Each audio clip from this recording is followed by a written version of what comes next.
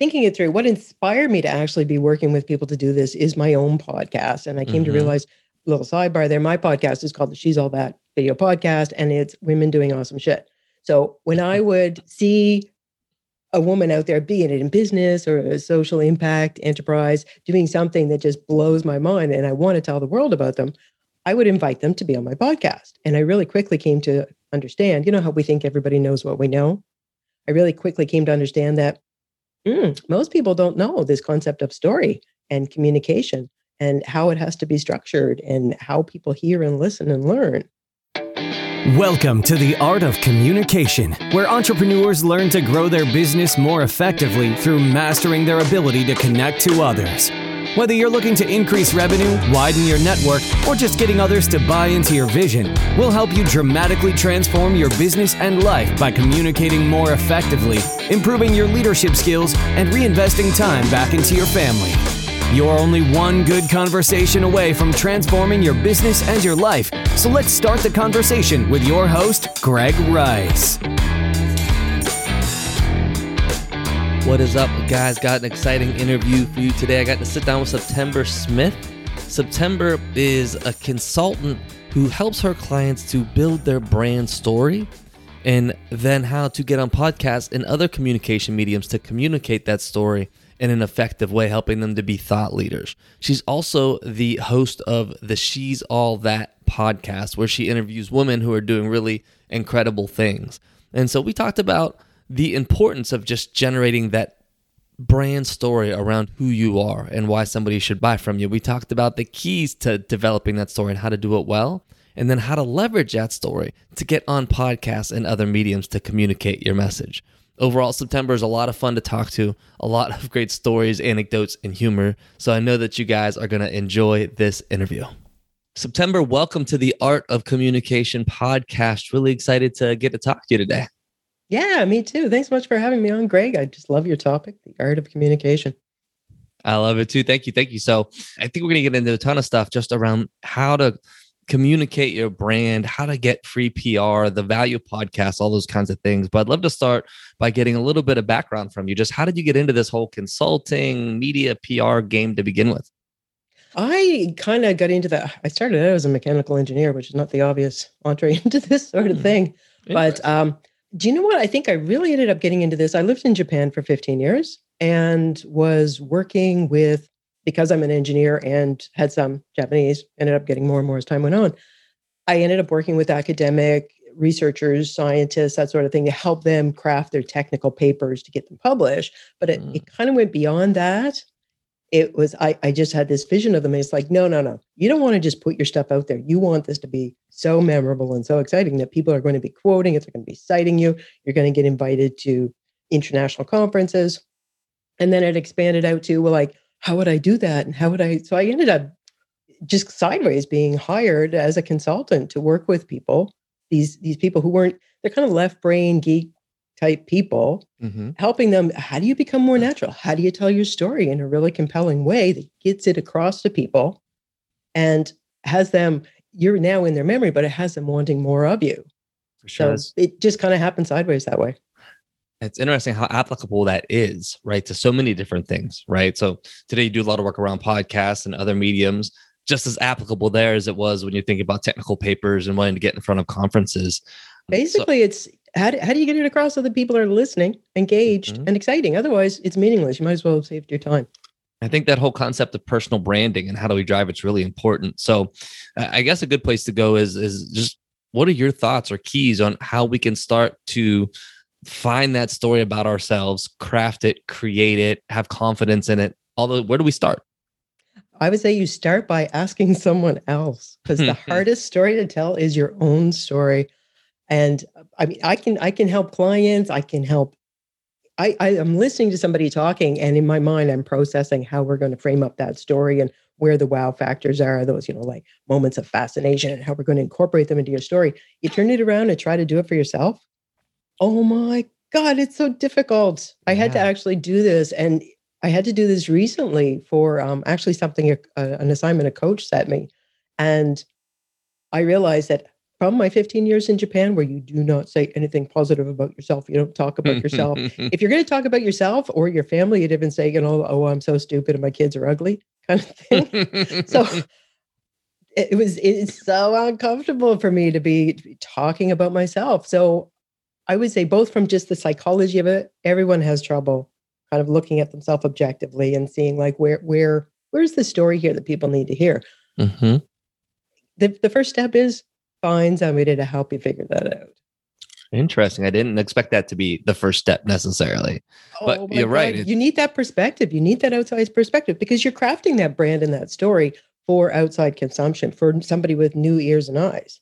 Mm-hmm. So how are you going to produce that? So is the question to that other person is, what's really compelling about me and my story? Right? Something like that.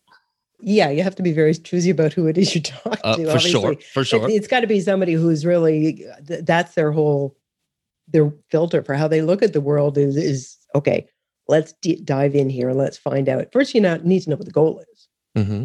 Who am I talking to? And like, what do we need to get across? But then have them help you go through and just ask you questions and dig into your story. And when I do it with clients, it's usually a really fun, exciting time for them because they're like, oh my God, I totally forgot I didn't even think how relevant it was. That one recent conversation was, yeah, I didn't think it was relevant that I actually helped create the algorithm for one of the major search engines. Yeah, that's kind of relevant for your clients. That's pretty impressive. Mm-hmm. But we forget about those things about ourselves. Yeah, I imagine it's a pretty exciting conversation for folks to have. Yeah, because it's like you remember all over again. It's like, hey, I'm the shit. Or like, you might want to check that out. But like, hey, oh my God, yeah, I am amazing. Yeah. Now, do you also coach them up on kind of how to communicate the concepts from that story to their audience? Right. Because you can't go up there and say, hey, I'm awesome. I made this great search engine. Right. There's obviously a tact and a nuance to it. Yeah. I kind of generally I use the framework that my absolute favorite business book author is Donald Miller in his book, Story Brand, something Story Brand, but I just refer to it as Story Brand. He really draws on kind of the Joseph Campbell narrative of the hero's journey, but he applies it to business and leadership and marketing and message. And basically we have to look at, get in there, start really soon off there. The first thing when people are looking at a new speaker, the first thing they're thinking is, what's this about? The second thing they're thinking is, why do I care? Mm-hmm. So really quickly, you have to establish, okay, what's the problem that we're going to be talking about that this person is solving? And then grind on it a little bit, like, why do we care? So we're going to structure it that way. And what are the ramifications if you don't take care of this problem? So by this time, people should be, if they're the right audience, they're emotionally invested in what you're saying. You've taken them on this story. And then you move it to, with these moments of fascination from their life, these wow moments that you've unearthed, build that narrative out so that when you get to the point of explaining, and you don't have to be really overt about it, explaining why they are the person that is the solution to your problem. They are the guide in Joseph Campbell and or Donald Miller parlance. You've laid the groundwork. It's the obvious conclusion. Mm-hmm. So by the end of the talk, the person that's listening to it, that audience, if they're receptive to this message and this solution, you've now created this narrative in their mind. And that's how we are wired. Our psychology, our human minds are wired to understand things in the framework of a story. Mm-hmm. You've basically ticked all the boxes for this thing. And if you can do that compellingly, you now have a brand story that's going to help drive business. So you're helping them think through all those pieces, right? What is the problem that we're solving? Obviously, who's the target audience? Why is it important to solve it? But then you're also aligning that with their own story in a way that almost seems like it's natural fit. Yes. Right. Yes. Wow. And actually, that knowing that story and knowing how to tell it should be the basis for all of your business communications. When you're on a sales call or in your marketing, or when you're speaking from the stage, you're being interviewed in a podcast. And the thing that's most challenging when you're doing it in a podcast is that you can't just have your story in your head and I'm going to recite it like I was on the stage. Mm-hmm. You have to be able to draw upon it in the conversation that you're having in the interview. Yeah. So that's another art and or just a matter of practice that I work with people to make sure that you can use this fluently. and apply it throughout any conversation you're having with a podcast host, interviewer, or with clients or potential clients. I love that. I assume you have a lot of people coming in like, I don't know why anybody would buy this for me. And maybe walking away like, wow, this really is a good fit. Like I see my value now. Yes, so often, and it goes back to that whole thing of why it's so hard to talk about ourselves or even think about why we want to put our product out front. It's a safe thing. You can kind of hide behind it. And in some products, yes, maybe you shouldn't be out front of house because Bob's face isn't the face that's going to sell this product or needs to sell this product. But in many cases, you are an integral part of the product you're selling. So to be able to relax into it and feel confident and know that this is how I tell the story about this thing that I offer, this product or the service that I offer, but also why the way I do it and the person I am is important to how it all comes together. Yeah, I bet there's also a balance that's found sometimes. Like you don't have to be the world's best expert at the thing. Like, there might be other people out there better than you at this and they're well known and all that. And you're not that, at least not yet. But that's okay. You can still bring value to the right people in the right situations. But somebody has to help you see that, I think. Absolutely. Absolutely. And in many cases, like, for example, that, like you said, there could be somebody that's the world's expert, but for you, they're not the person for you. Be it just there's something about you, they bug you, or you just can't listen to them, or they might be somebody else's total answer, but for you, maybe they're just not the one. So just because you're not the best person in the world for it, if you've got that thing that clicks with the client that needs you, that is 50% of the communication of the value of what you're bringing. Mm-hmm. For sure. Interesting. So let's switch topics a bit. I know that currently you're helping a lot of folks get on podcasts and promote themselves that way and other mediums as well. But tell me what's so great about podcasts today. Why do you think there's such a great opportunity? Well, the fact that there are now in excess of 2 million podcasts out there, that there are about 160 million active listeners in the USA alone to podcasters. There are, when it comes to active podcast listeners, there are about the same number of active podcast listeners as there are people active on Twitter. Interesting. Which, just let that sink in. In addition, one of the things that's becoming even more relevant is the social media channels that maybe you were getting your content out on, for marketing purposes in the past. They're becoming, as we all know, if you've been in online business for any length of time, they're really getting saturated, particularly last year with a bump of 4.4 million new American businesses coming online and crowding the space. It's really getting saturated. It's getting noisy and chaotic. And now one of the newest factors is, I think it was last week, Apple is now giving the option to all Apple users to opt out of being tracked. And so I understand if Facebook and Google are losing their shit over that one. And so they should, because that's really going to interrupt their ability to track, and Facebook ads rely on this. So the reach of your advertising, your organic traffic organic reach in those channels are just terrible right now. And it's not going to get better. But even with your paid ads, it's going to have less and less reach. However, your podcast, if you go on one podcast or you have your own podcast, you are now on as much as a dozen or more different platforms. You're on Spotify, you're on Google Podcasts, you're on iHeartRadio, all the other big ones. They are not, unlike social media, they are not throttled. Social media will throttle you back, and anything you put out there will only organically reach 3 to 5% of your followers. A little better on LinkedIn, but not a whole lot better. When you're on one of these podcasts, if somebody goes on it, it's not going to have like the throttling so that, only the people who paid for the ads are going to get seen. Your stuff is going to pop up if the right keywords are in there. So you have your links on all these channels now. You have things pointing back to your website, which is just crazy for your SEO.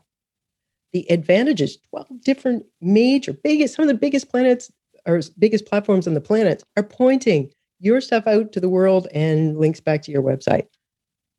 You can't get that with social media marketing without paying 6+ figures in ad spend. Yeah. So podcasts are huge, and people are just consuming it in an increasing manner. We saw when you look at Clubhouse, over the course of the pandemic, people are really turning to audio. And there's psychological studies that show that audio is much more intimate, much more calming. One of the really cool things, sorry, I can go on ad nauseum about this. One of the really cool things about podcasts and having your content consumed there is when people are consuming a podcast or listening to a podcast. Unlike a video where I turn it on and I watch it for 5 minutes or less, usually less, and go like, what else? I want to see something else. I put it on my earbuds. I'm going to be working out at the gym. I'm going to be driving. I'm going to be doing housework. I'm gardening, whatever I'm doing. I don't want to keep changing channels. So I'm going to consume 30 minutes, 40 minutes, 50, an hour's worth of content. So you as the podcast host or the podcast guest are getting your content intimately into the heads of the listeners.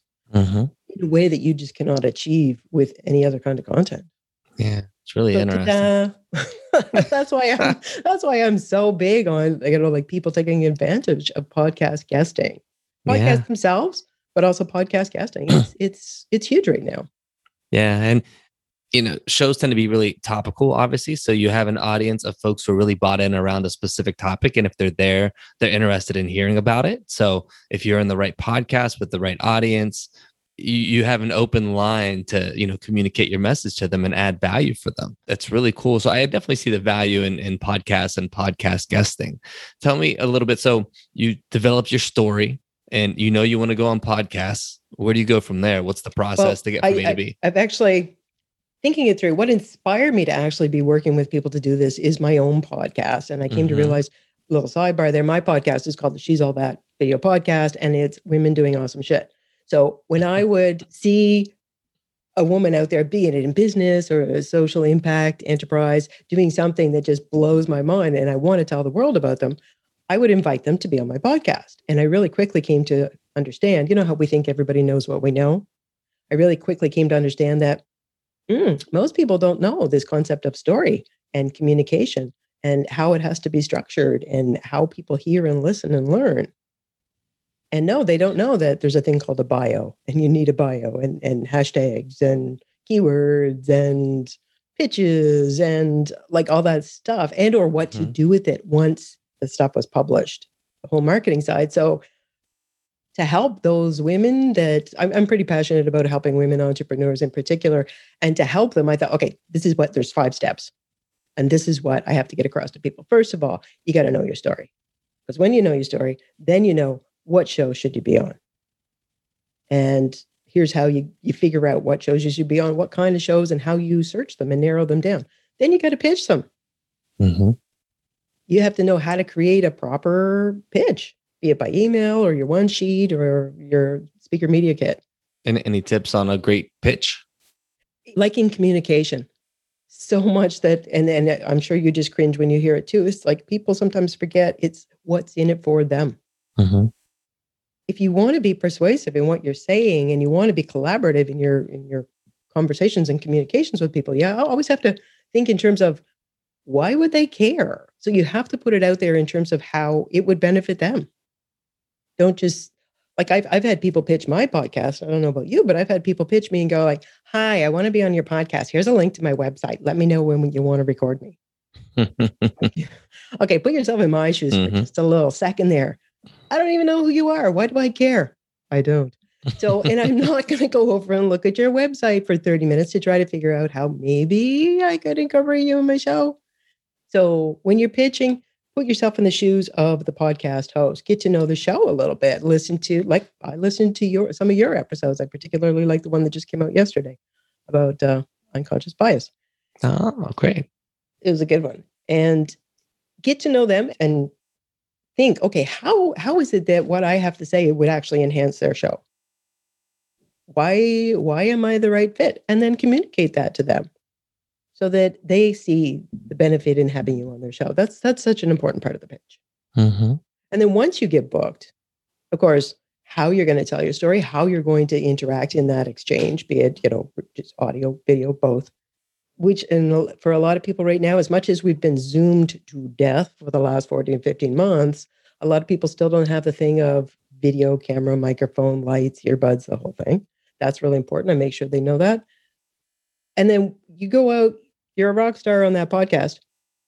You got to know how to collaborate with the podcast host to then help market it. Because this host has just done you a huge favor. Thank you, Greg. This host has done you a huge favor because they're sharing their platform with you and they are focusing on you. and your message. A little bit of collaboration, gratitude, I don't know, goes a long way because it's a joint effort. It's a joint project. So those are basically, I said a lot, but it's 5 steps.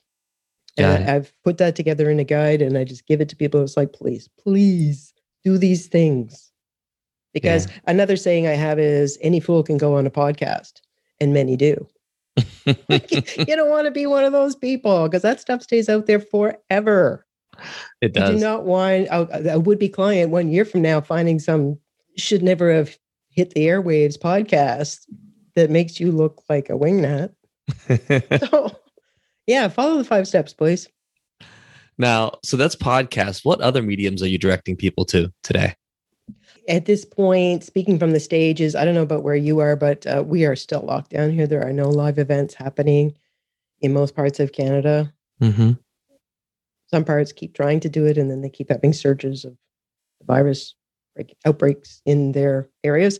But getting ready for speaking from the stage eventually, which is related.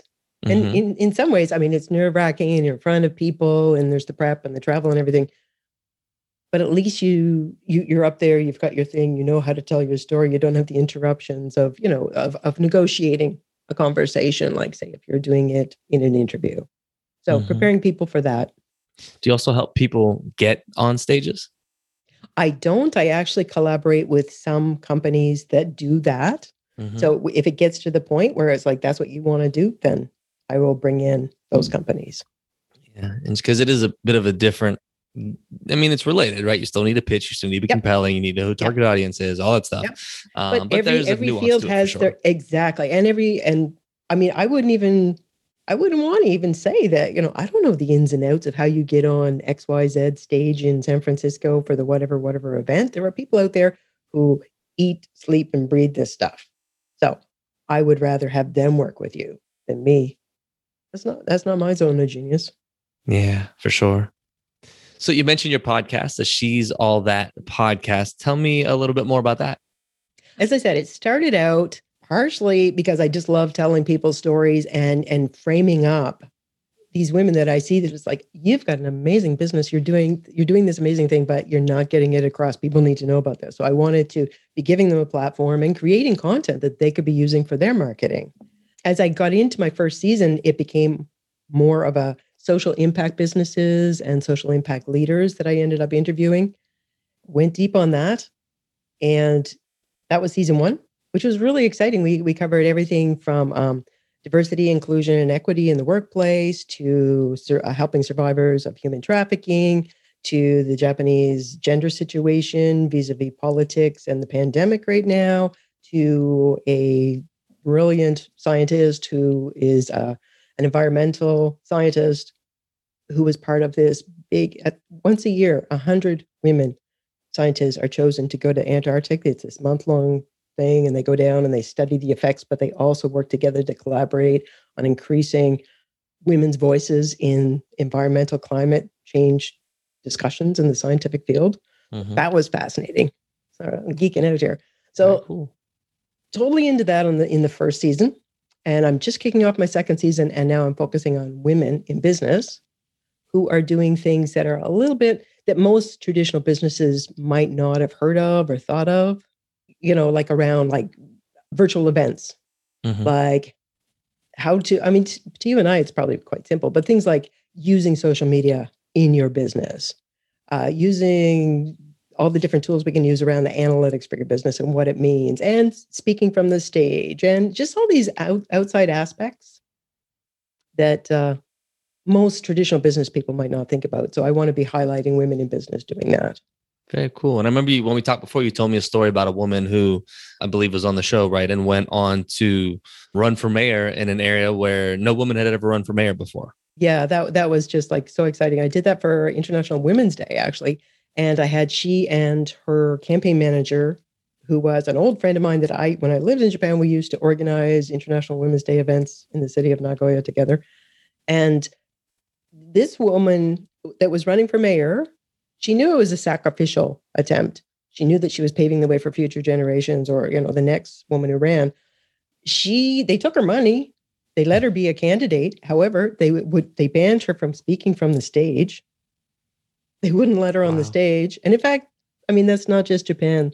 There is in Canada, Elizabeth May still is the leader of the Green Party. And because she doesn't have enough people in her caucus, they banned her from during the election campaigns from being on the stage. Interesting. So yeah, kind of sucks. And media, it was ignoring this woman, this Japanese candidate. So what we did was do an interview with her to talk about her platform and what was going on and the needs for more women's voices involved in the electoral and the political process in the post-pandemic world, and especially with climate change. And then we blasted that out, and they took it to the media and said to the media, look, people from Europe and North America, everywhere in the world are looking at this, and they kind of leveraged the shame of like, oh, yeah, why aren't we doing it? And from that day on, she was allowed to speak from the stage, and she got TV coverage. The media would actually show up when she did public events. So Very that cool. was just one little win from the power of podcasts. Yeah, the power of getting your message out there to a broader universe. Exactly. Yep. Yeah, very cool. Well, just a couple more questions I'd like to ask everybody who I have on the show. Okay. The first is just around the power of conversation. I'm a big believer that just one conversation can change the trajectory of your life. So I always like to ask my guests if there's one conversation that you can point to that had a really big impact on you that you'd be willing to share with us. Yeah, actually, it's a simple thing. You never see these things coming. I was talking to a colleague of mine. We were both teaching university, and we both had this interest in, as it happens, social linguistic register, which sounds kind of interest everybody has, right? But so many people are unaware of that. Well, yeah. So we're yakking away about that. And like, I had studied it, I knew it. And he kind of blew my mind because we don't realize as children that we incorporate this into the way we act in the world. We speak to people slightly differently based on the differences in age or socioeconomic standing or race or gender. We don't know it, but we're kind of code switching as we speak. And what he blew my mind that day saying was, you, September, have lived too long in a world where you get to go along talking like you're an entitled male, and you freak people out because you're using the social linguistic register of a man. And I've seen you do that, and you don't know you're doing it, and you are really upsetting people. People who are really confident are not bothered by it. They're somewhat entertained. And he just blew my mind that day. I had never applied it to myself. And I realized because I'd spent, I started in engineering, a very male-dominated thing, so it was okay if I spoke that way. And then when I went to Japan, I could speak any way I wanted. Of course, when I spoke Japanese, I had to try to use the registers. But he brought that to my attention. That was this conversation that totally changed the way I communicated. And it made me aware of that phenomena. Interesting. Yeah, and it's an interesting concept to think about, just the way that we, like you said, we're code switching when we're talking to different people, and the code we're using might not be the code that they have linked with how they expect us to talk, right? And that can create challenges like that. Oh my God, it can actually end up in anger. Like you are so discomforting. They're actually angry. They're not quite sure why they're angry with you, but I don't like you. It made me very so what that actually ended up giving me was an awareness of it, made me understand that in some situations when it counted, I had to be able to come into that conversation and ease them from the expectations to where I am. But it also gave me the power of knowing that you don't deserve that extra work on my part. So I can choose or not choose to employ those tools. Powerful. So second question for you. You think about all that you've accomplished so far. If there's one communication skill that you could have had in more abundance that would have made it a lot easier for you, what would that have been?